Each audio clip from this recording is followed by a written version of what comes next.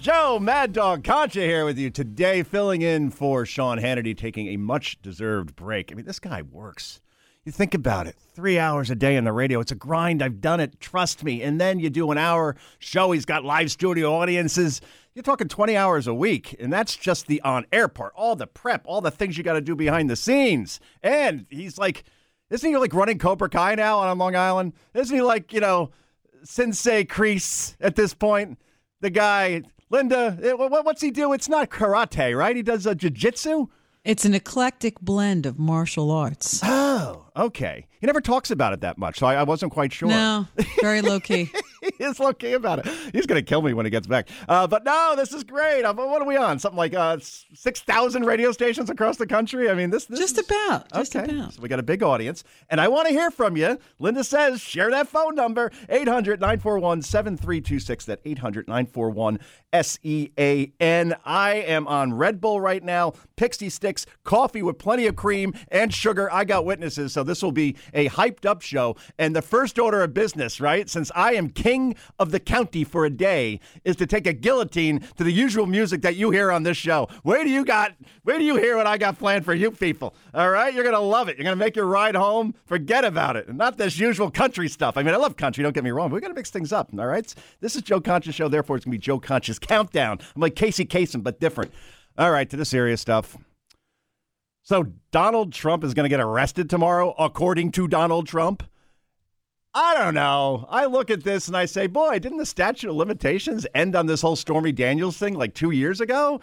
Isn't this basically a zombie case where you have this Alvin Bragg in New York? Now, let me explain to you who Alvin Bragg is, okay? District Attorney of Manhattan, who has gone softer on crime than any district attorney in New York's history, right? And he takes felonies and turns them into misdemeanors, and that's why we have a revolving door of criminals that just keep committing the same crimes over and over again. They end up back in the street, and they keep doing it because they know there won't be any actual consequences under this DA. So this guy, who is the softest of soft on crime, now suddenly thinks, you know what, I should take what is at best, and we're being very generous here, a misdemeanor with Trump as far as this hush money to Stormy Daniels and turning it into a felony. And oh, by the way, this is a case that even the feds, the Department of Justice said, yeah, no, they're there. So why is this guy, the local New York district attorney, going ahead with this? Oh, right.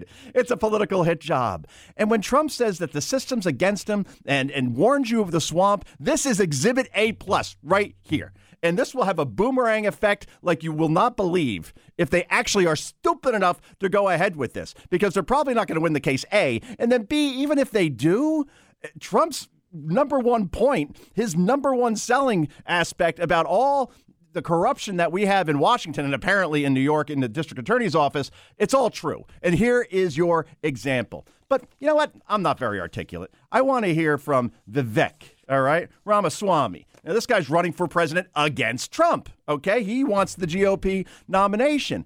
And usually the rule in radio is that when you cut what's called a SOT, that's sound on tape, maybe you go 20, 25 seconds, 30 max, but then that's it. In this case, I asked Linda, I said, can we do the whole 3 minutes of this video that Vivek basically filmed in the back of his car over the weekend? And this thing has gone viral. I mean, millions of people have watched it because he nails it to a T. And again, this is somebody who wants to take the GOP nomination away from Trump. And this is what he had to say. Cut button, go.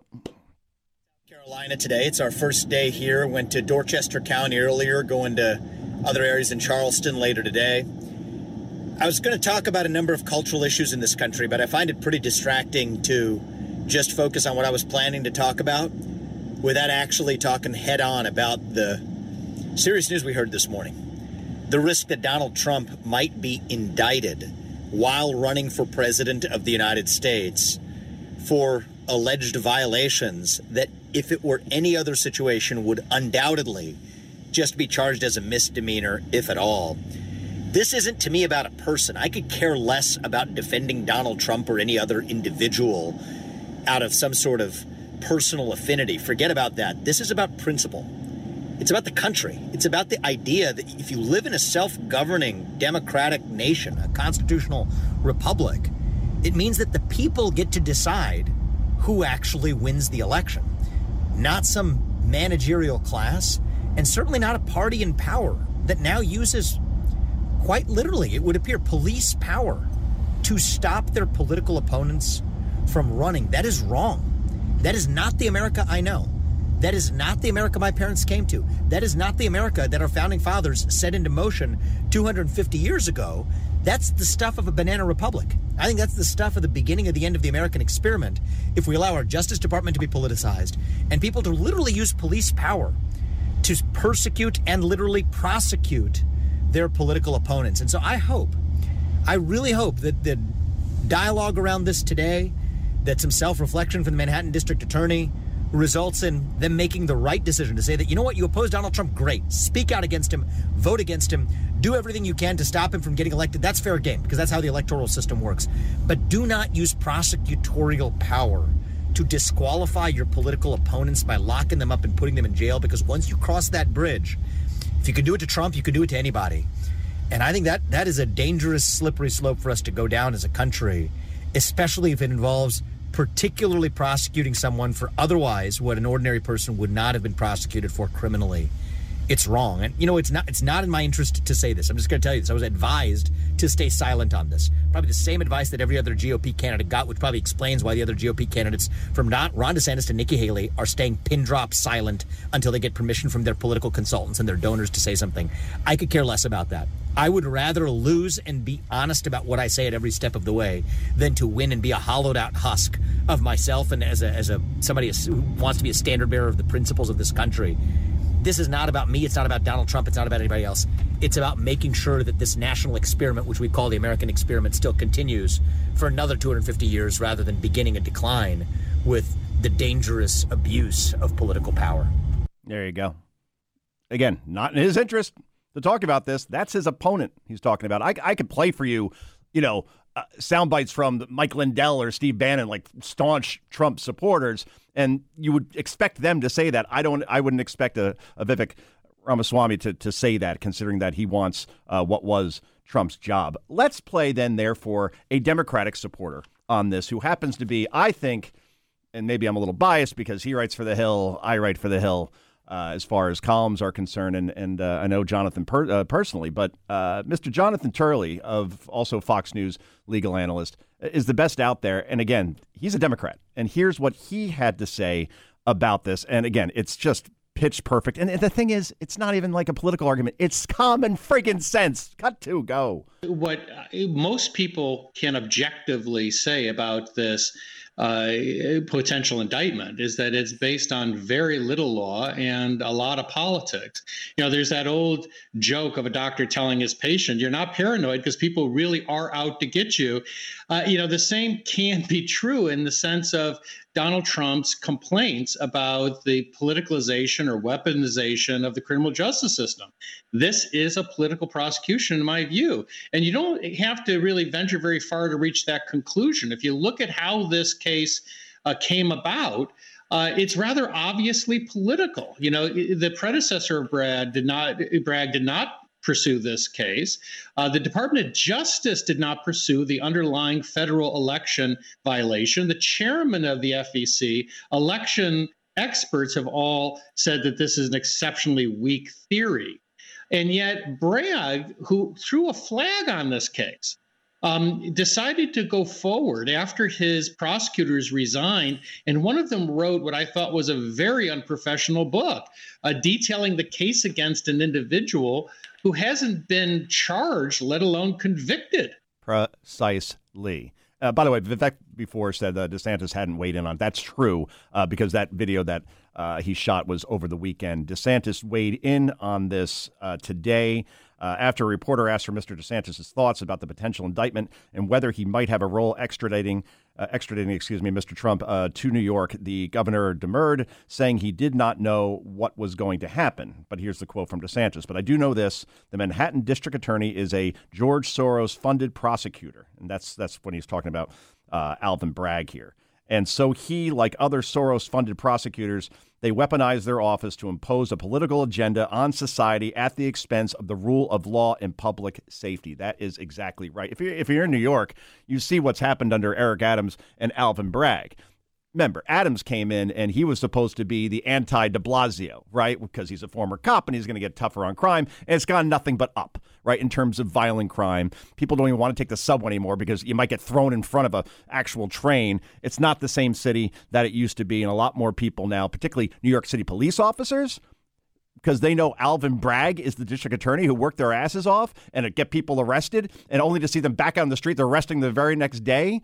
4,000 New York City police officers resigned last year. And it's not like they resigned and weren't police officers anymore. Many of them still work, but they went to smaller towns that had better pay, and a lot of them went to Florida because in Florida, they were incentivized to come. They would get a bonus if they came. Or DeSantis, and this is where he is beyond smart. I think one of the better ideas I've ever heard. I wish all 50 governors would do this. They have a teacher shortage, particularly in Florida. It is nationwide, but particularly in Florida. So DeSantis said, okay, in order to backfill the gap, instead of throwing money at the problem, we will pay for ex-cops and ex-military to get certified as teachers.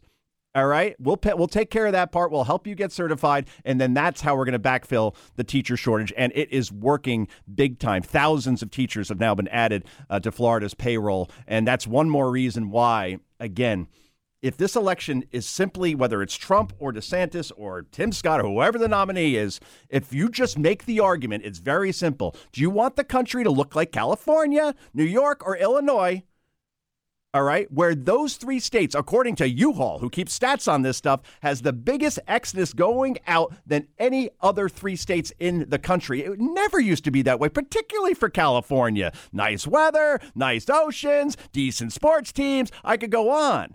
But everybody's leaving there now, especially businesses. And where are they going? Top three states? Florida, Texas, Tennessee. What do those states all have in common? They don't have income taxes, right? And when you make money, particularly on a big scale, if you're a business, suddenly that 13% like it is in California, that 12% like it is in New York, well, that begins to really mean something. Throw in the crime that we've already talked about in places like that, the homeless camps that just engulf Los Angeles and San Francisco, for example, and obviously everything happening in terms of the border and all the folks coming in through there in California saying, hey, we'll pay for your health care. Yet maybe that's why people are leaving. Not sure. If it comes down to that argument, do you want America to look like Florida or Tennessee or Texas, or do you want it to look like California, New York, or Illinois? You make it that choice, you're going to win independence. You win independence, you win the election. So I wouldn't worry about Trump too much as far as this possible indictment coming down.